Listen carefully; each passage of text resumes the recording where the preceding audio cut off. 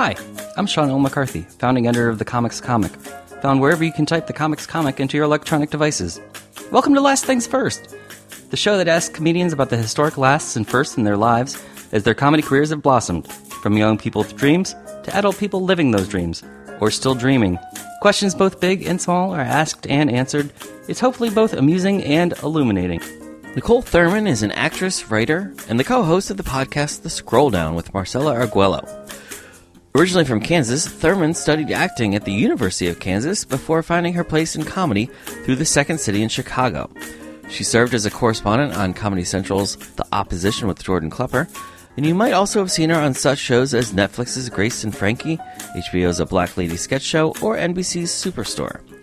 You currently can hear her as the voices of Jabberjaw, Squidly Diddly, and Dee Dee Sykes in the HBO Max series Jellystone, and spot her in picture frames and flashbacks on the NBC sitcom Keenan. Her recent writing credits include the 2020 Primetime Emmy Awards for Jimmy Kimmel, IFC and AMC's Sherman's Showcase, HBO Max's Hot Dog, Fox's Let's Be Real for Robert Smigel, and the Peacock competition show Baking It for Maya Rudolph and Andy Samberg. Thurman sat down with me to talk about how she found her own point of view through her various gigs, as well as her growing social media presence. If you like this conversation, please consider subscribing to my Substack called Piffany at piffany.substack.com, so you can read bonus commentary on this episode, as well as more comedy news and insights. Thanks in advance. And now that that's out of the way, let's get to it!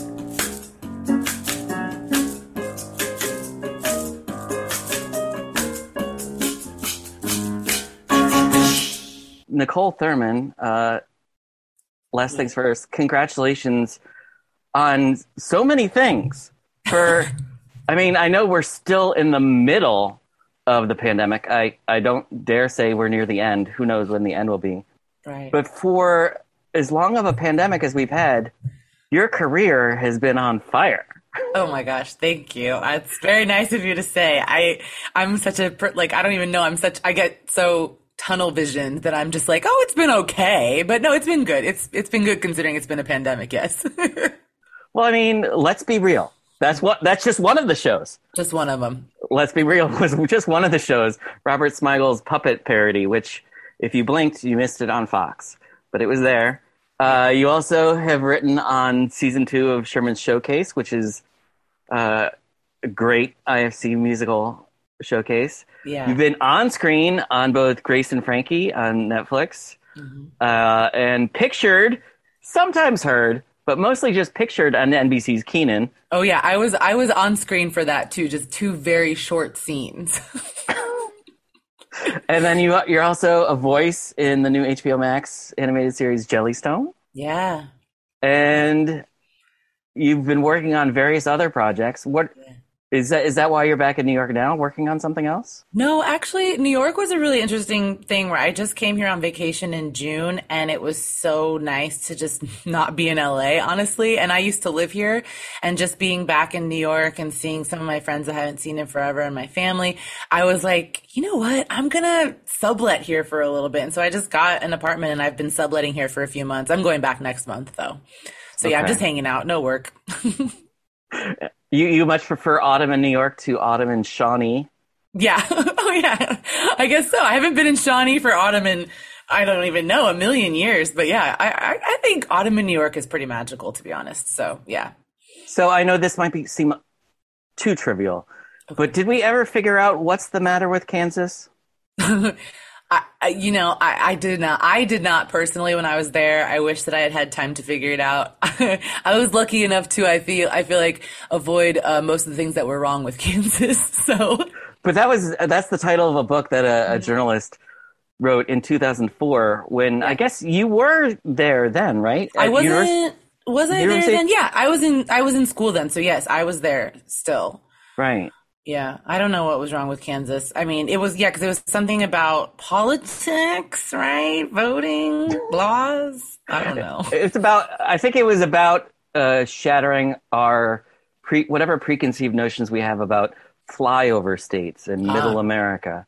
Yeah. And your homeland, Middle America. I do feel like there's a lot of that. Like a lot of times when I tell people I'm from Kansas, I feel like it used to get more of a reaction, but I think people are trying to be kinder now and more open-minded. But people used to be like, oh my gosh, it must be so weird for you seeing a city. And I'm like, no, I mean, I'm from the suburbs just like anybody else. Like Kansas is definitely a lot of small towns, but it's also just like a suburban chill life. And yeah, it was interesting growing up there, but I liked it. I liked it. The University of Kansas does have a pretty decent tradition of actors coming out of there. Yeah. When you went there, were you thinking of yourself in the Paul Rudd mode or the Mandy Patinkin mode? Mandy Patinkin mode. Because I remember when I was in college, I was way more into drama and theater. And I thought, because when I graduated college, I moved to Chicago, and I always thought that I would be doing more like on stage drama stuff.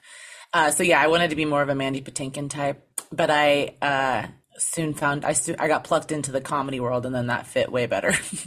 Now, I also discovered that Nikki Glazer, another Niccole, but she's a Nikki. She's a Nikki with 2 Ks. You're a Niccole with 2 Cs. That's right. That's right. And as a Sean, Sean, I find it very important to get these things right. Yes, it's very important. Did you happen to cross paths with Nikki Glazer? No, she went to University of Kansas.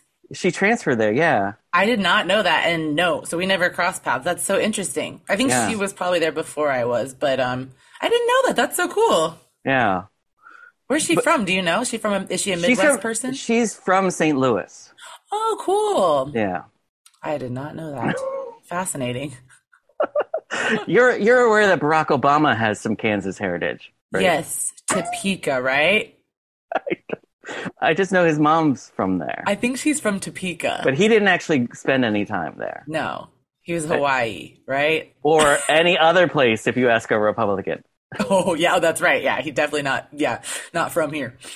But yeah, like you said, when you went to Chicago, you weren't initially expecting to be a comedic actress. No, I think I don't know if it's just growing up, because it's like I did some improv and some sketch in high school, of all places. We had like my high school theater program was actually pretty good. And so like my senior year, you had to audition to get into this like comedy troupe.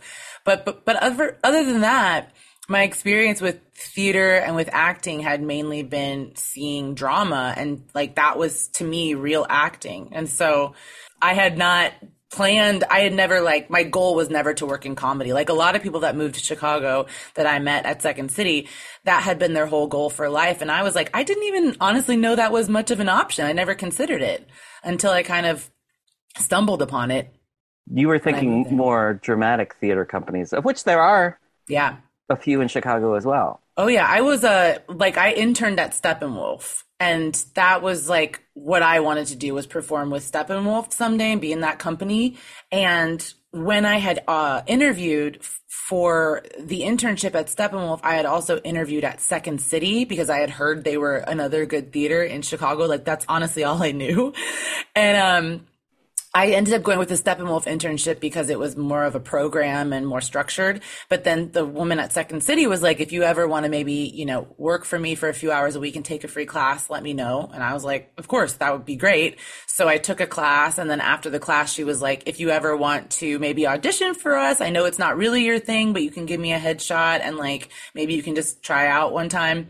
And I did. And then I ended up like getting jobs with them. And once I started working with them, it was like, that was the path. And that was the path that made so much sense for me too.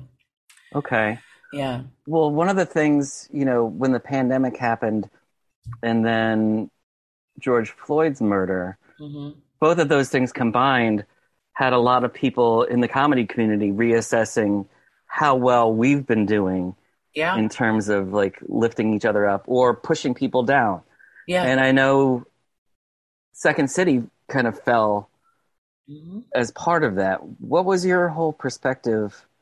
Like you said, your first introduction was very nice and very pleasant, and you were almost kind of recruited to become And it was part of interesting Second because City. I was recruited by Deanna Griffin Irons, who is the outreach and diversity program leader. At least she was at the time. I'm pretty sure she still is. But so it was very much like in that vein of like diversity, inclusion. It was an interesting experience. I feel very lucky to have worked with Second City. So it's like, I completely 100% credit them for me having a career to this day. I don't think that I would actually have the career that I have had it not been for Second City. I think working there was my first taste of like how limited comedy and just even Hollywood or entertainment, how limited the industry can be in its thinking of people of color. I think other people maybe felt, I don't know what their experiences were, but from my experience personally, I felt welcomed into Second City, but I always felt like I was told at one point by a certain director, like, you have no point of view. And I was like, well, that's crazy because it's not possible to be a human and have no point of view. Like, that doesn't make sense. But I realized quickly, like, what they meant by that was, you know, and then the next thing they followed that up with was like, you're Black and Jewish. Why don't you talk about that? And it was like, well, I don't know. You're white and a man. Why don't you talk about that? Like, it doesn't, you know, that doesn't need to be on the surface at all times, in my opinion. That doesn't need to be what you lead with. And it shouldn't be your only way into a room or your only way for people to talk to you.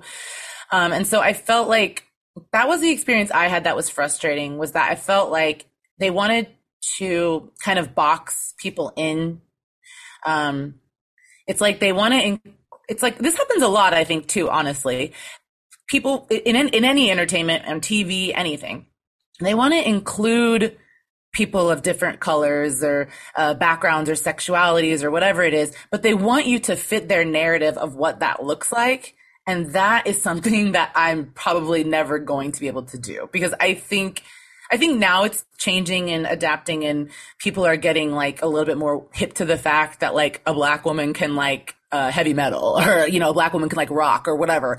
They're realizing there's more of a spectrum. But back then, especially, it was very like limiting. And so I think a lot of people of color felt frustrated by the fact that they had to act and be a certain way in order to get success at that theater. I don't know. I feel like they're hopefully more open-minded now. I think that they've obviously had like such a shakeup and so many people calling them out that they have no choice but to be.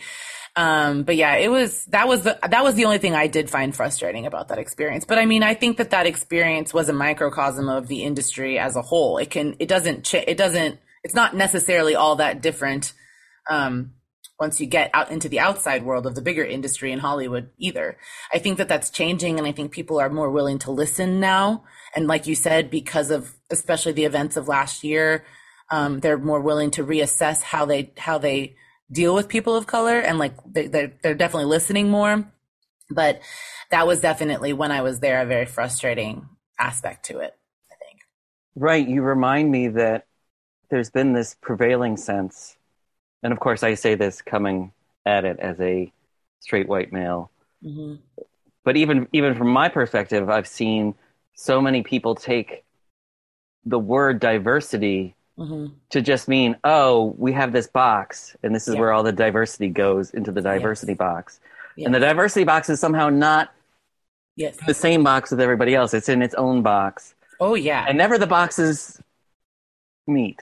No, they had, and they started programs where they would teach classes to people of color, and it's like, that's great, but like, why not just, if anything, give them like a scholarship? You don't need your own program necessarily. And also, I think that diversity a lot of times means like, oh, we'll just throw a person of color in there, but they're not necessarily sensitive to their needs or their experience, and they're not necessarily ready to listen to those experiences and include it. I think that's the thing that tends to be missing, is the actual inclusion of people, and letting them have whatever their opinion is. I've always found that, like, obviously boxing people in is not going to help, or making them feel like you're filling that slot. It's not going to do anything for anyone, because it's going to make the people who feel like you stole a slot from them angry, and it's going to make the person who's in that slot feel like they have some kind of like spotlight shining on them for no reason, when they're just as talented and can easily just collaborate without it having to be about that. Right. I'm also a little, dare I say, a little cautious about the changes in Chicago in particular, because even though the Second City, Andrew Alexander is out, all the other old guard is either out or dead. Yeah. At Improv Olympic, Charna has let go of IO, but Yeah. the new owners are all like venture capitalists. Oh, it's so weird. So I'm a little cautious about what that's going to be like, if it's going to be any better. Yeah, I really haven't been following along since that Andrew left and since those people took over. But yeah, it's really strange. It feels like super corporate now. So I'm interested to see how it's going to go moving forward. And also, I don't know, part of me thought like, I don't know. There's a part of me that always kind of has a problem with someone stepping down when it gets like really hot and the spotlight is turned on them. I'm kind of like, it would have been cool to, I mean, I liked Andrew. I only met him a few times maybe, but he was always nice and chill.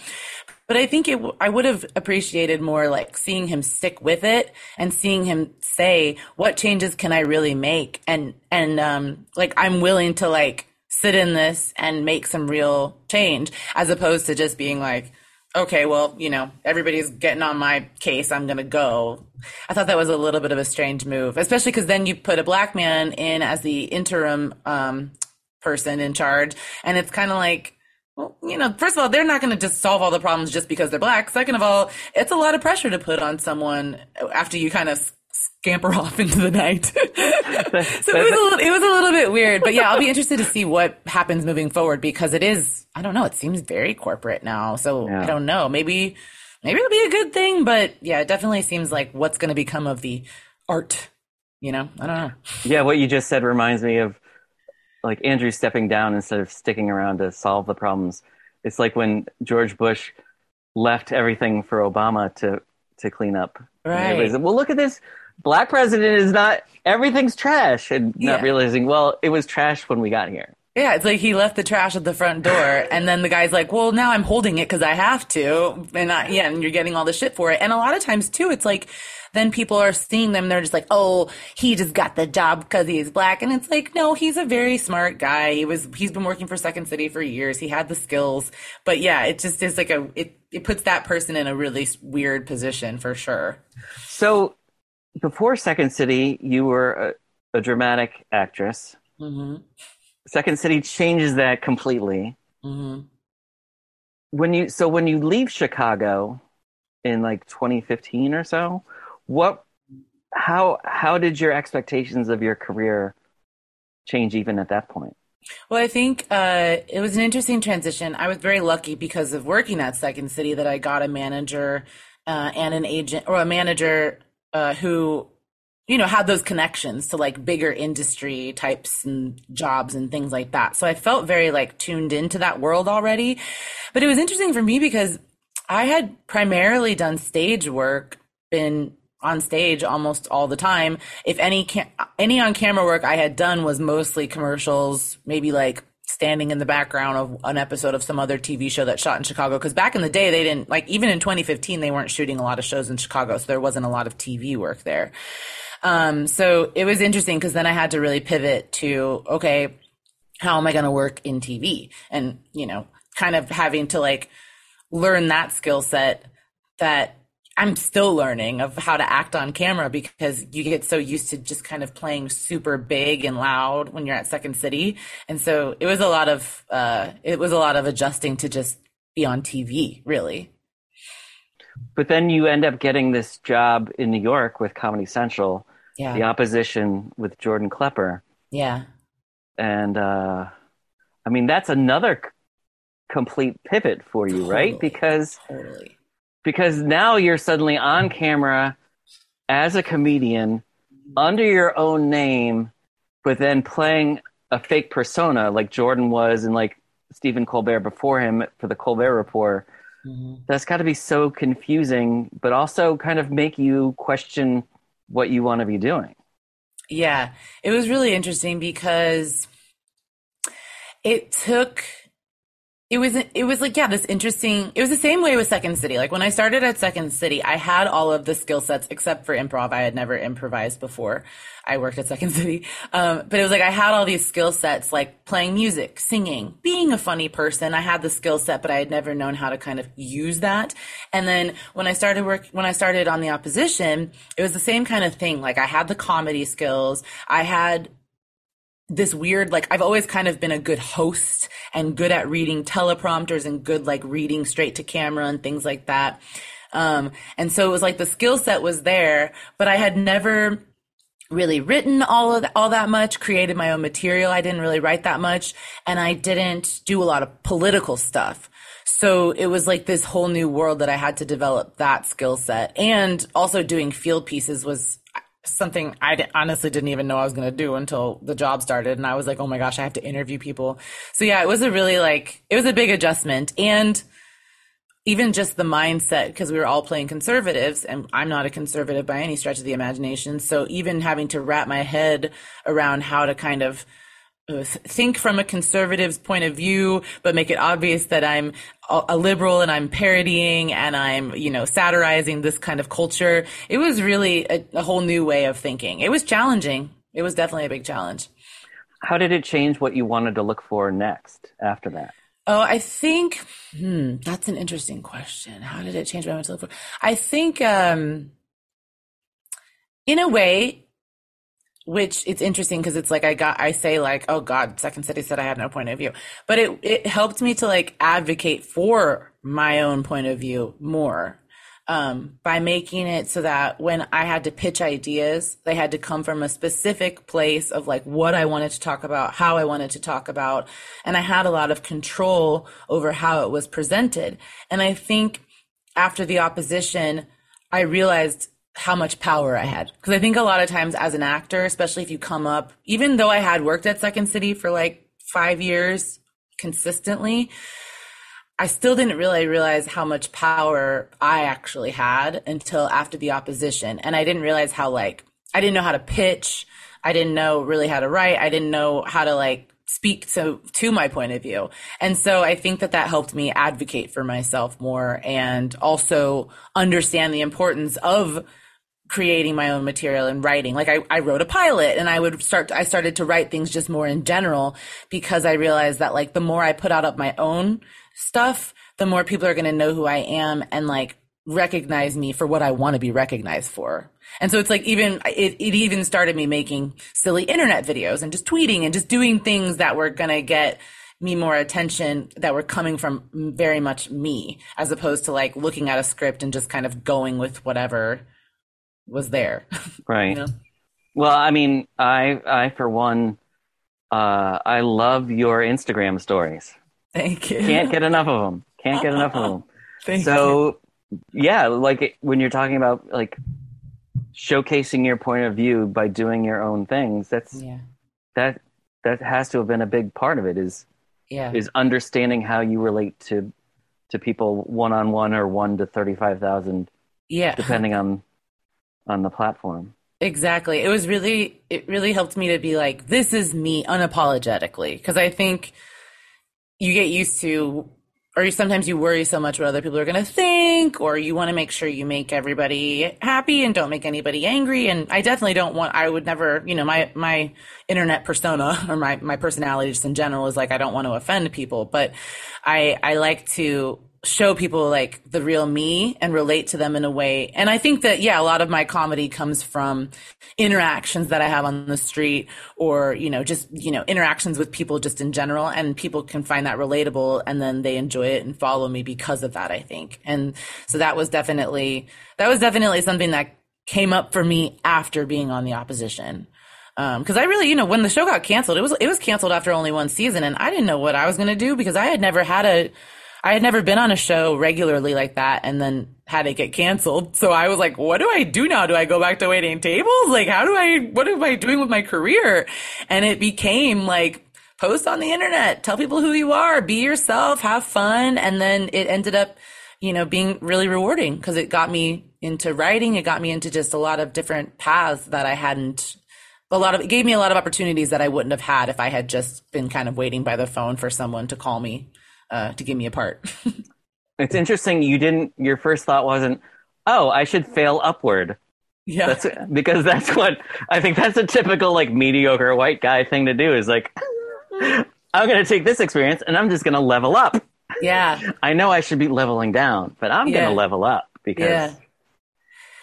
Yeah, I feel like I feel like maybe as a Black woman, you don't get to think like that. I don't know why it was like that. I think women in general, we're what is it like when women are applying for jobs, they won't apply for a job that they don't have every qualification for, whereas a man would typically go for it, even if you only had like one qualification. And so I think it's just that kind of thinking of like, okay, shit. I mean, I still was like, shit is bad. I don't really have a job. I don't know what to do, but I'm going to find a way to make something happen for myself because I'm just sitting at home and I'm bored and my savings account ain't going to last forever. So it's like it was a lot of that thinking. And it wasn't like me sitting around thinking the next job will just come because I deserve it because I can fail down. Right. It was like, no, fail up. It was more like, let me figure out how to make something happen for myself. Or even not failing upward, but something that I've heard from talking with enough people from Hollywood is that there's this idea that even if you've only sold like every step of the process, like somehow qualifies you for the next step, even if you didn't succeed. Yeah. Like I sold a script, but the script didn't get picked up. But that means that I can now pitch I can now get a bigger development deal. And it is failing upward in a way. Yeah. Which is such a weird form of capitalism. But. Yeah, it was weird because I felt like when the show ended, I was like, nobody knows who I am. Like the show didn't really didn't do what I thought it would do for me. And so I didn't necessarily feel like that. Like I was like, oh my gosh, I might have to go back to square one because I had also moved to New York for the show. And so then I had to move back to LA and I was like, oh my God, like casting directors don't remember me. Nobody's going to remember me. It ended up working out, but it was rough for a little bit there trying to kind of figure out where I fit in. One of those gigs that you got in the meantime between opposition and the pandemic was Hot Dog. Oh yeah. But yeah, the Hot Dog was an interesting experience because that was my first writing job. And that was a job that Robin Thede, who is the executive producer, she's on Black Lady Sketch Show. She put me up for that job with like a few other women. She was the other host of Hot Dog. And she put me up for that job. And the way I got that job was through tweets. Because Neil Casey, who's the head writer for that show, he was like trying to figure out which person he would pick that Robin had given him a list of. And he read my tweets. And then he was like, I liked your tweets. Do you want this job? I'm like, yeah. So yeah, that was a cool job. It was a cool job. And then when the pandemic started, for Americans, the pandemic started in March 2020. I don't know when it started for you, but in America it was March 2020. Mm-hmm. What was your initial plan? Did you have one? No, I didn't have one. It was really crazy because like I said, at the beginning of the pandemic, I was still very much just an actor who made internet videos sometimes and tweeted. And that was like all. I didn't know what to do because I had savings. I had been kind of already living this unemployed / freelance working sometimes lifestyle. So I didn't necessarily like lose a bunch of work. I was just kind of like, okay, but where is the work going to come from? Because if we can't go on set, because that was at the time we couldn't be on sets, everything shut down. I didn't know what I was going to do. I was chilling and then I was kind of like, but wait, what happened if in like maybe 3 or 4 months, I won't be able to continue to live in my apartment. I'll have to move somewhere. I'm not going to move back home. I don't know what I would do. So I didn't have a plan. But yeah, because of Twitter, because of the internet, because of people that I had met, I ended up starting writing. And I also was very lucky to get a voiceover job right before the pandemic started. We literally only recorded in the studio together one time on March 10th.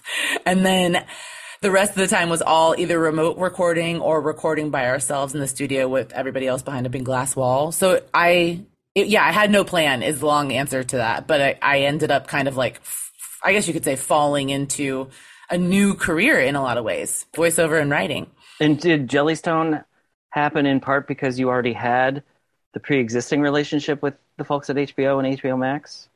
No, or that did was they? just, They didn't hear you in the writers' room and go, "Who's that voice?" That voice. We want that voice. I wish. I wish it was that easy. Sometimes I'm like, you guys you hear my voice enough. Does anybody want to use it for something? Right. But no. Right? That's how little I know about voice work. I just figure someone hears your voice and they go, "That would be perfect for this." Well, you would think. I mean, come on.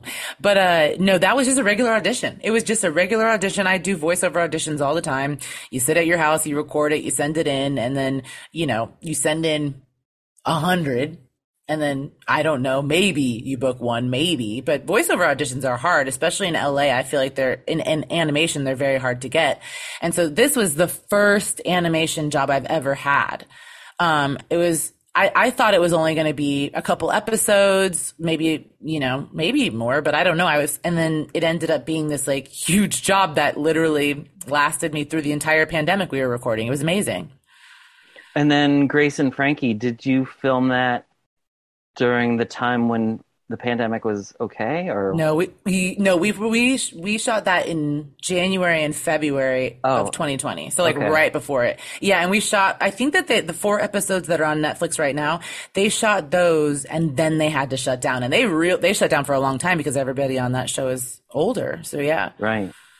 So you got that in under the wire. Yeah, I did. But one of the things that's great about all the credits that I mentioned in the beginning is, well, not that they're all great stuff, but that you managed to be both coexist as a writer and as a performer. Yeah. Like you're not just in that one box, because, we talked about the diversity box, but there's also in show business this compulsion to pigeonhole somebody and go, "Oh, you're a writer," or "You're a performer." But to be able to do both seems rare, unless you're writing and performing your own material. Yes, I think that's very true, because I do think a lot of people don't go back and forth. I have a couple friends that truly they are like, they've always been my inspiration. Ashley Nicole Black and Yasser Lester. They've always been huge inspirations to me, and I always kind of watched them and admired how they could do that. And I was like, that would be the goal for me, is to go back and forth between writing and acting, because acting sucks sometimes, it sucks because it's so hard and inconsistent. And like I said, you can be on TV for a whole year on something like The Opposition, and then the show gets canceled, and then you're just taking guest starring roles here and there. And that's only like 1 or 2 days of work, maybe a week. It's not this consistent work. And so, I feel really lucky to have found a way to manage that. I mean, it's not always easy. It's crazy because every time I take a writing job, that's when acting stuff gets really busy, and then I get totally overwhelmed. But it does feel so amazing and so much more stable for me to be able to always have an income from either one or the other. And because sometimes writing is kind of a nice way to just step back and still be super creative and collaborative, but you don't have to it's not like your face and your body are for sale. It's like you get to just work with your mind and just put stuff out into the world, but not have so much pressure of being presenting it to everyone. Right. How much does doing one job inform or help you learn about the other one? Say you recently worked behind the scenes on a show, baking it. Yeah. That's got that's Maya Rudolph and Andy Samberg. And Andy Samberg, yeah. For Peacock. Yeah. So you're writing for them. How much do you learn about performing just by writing for them? So much. First of all, Maya Rudolph is my idol, my everything. I have always said my main goal was to work with her. I wanted to work with her as an actor, and I still believe that I will.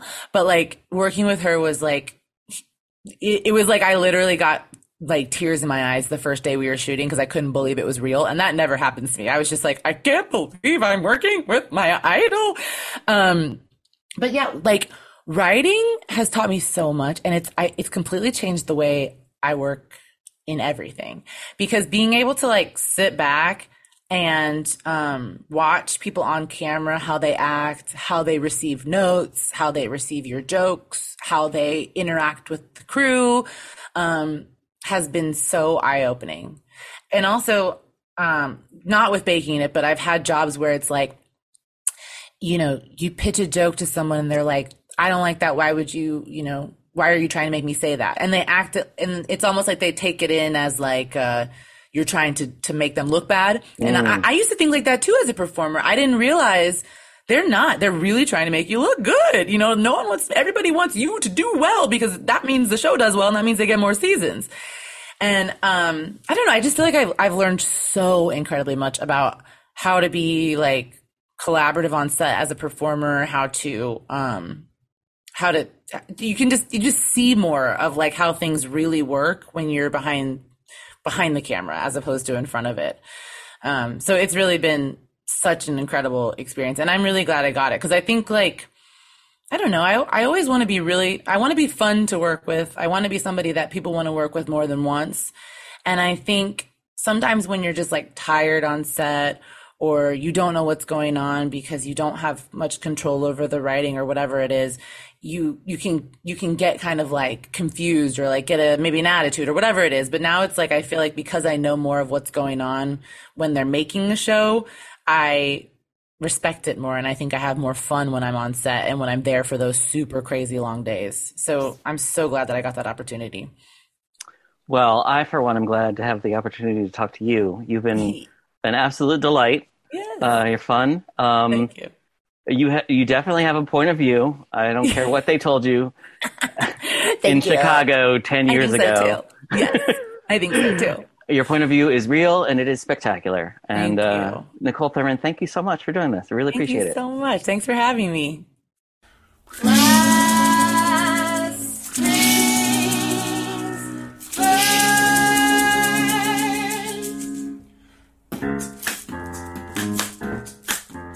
This episode of The Comics Comic Presents Last Things First was post-produced by Alex Brazell at Showbiz Studios. Theme music was by Camille Harris and Shockwave, logo by Giggle Chick. If you enjoyed listening, please check out my Substack called Piffany at piffany.substack.com for transcripts, bonus commentary, and expert analysis about comedy, show business, and more.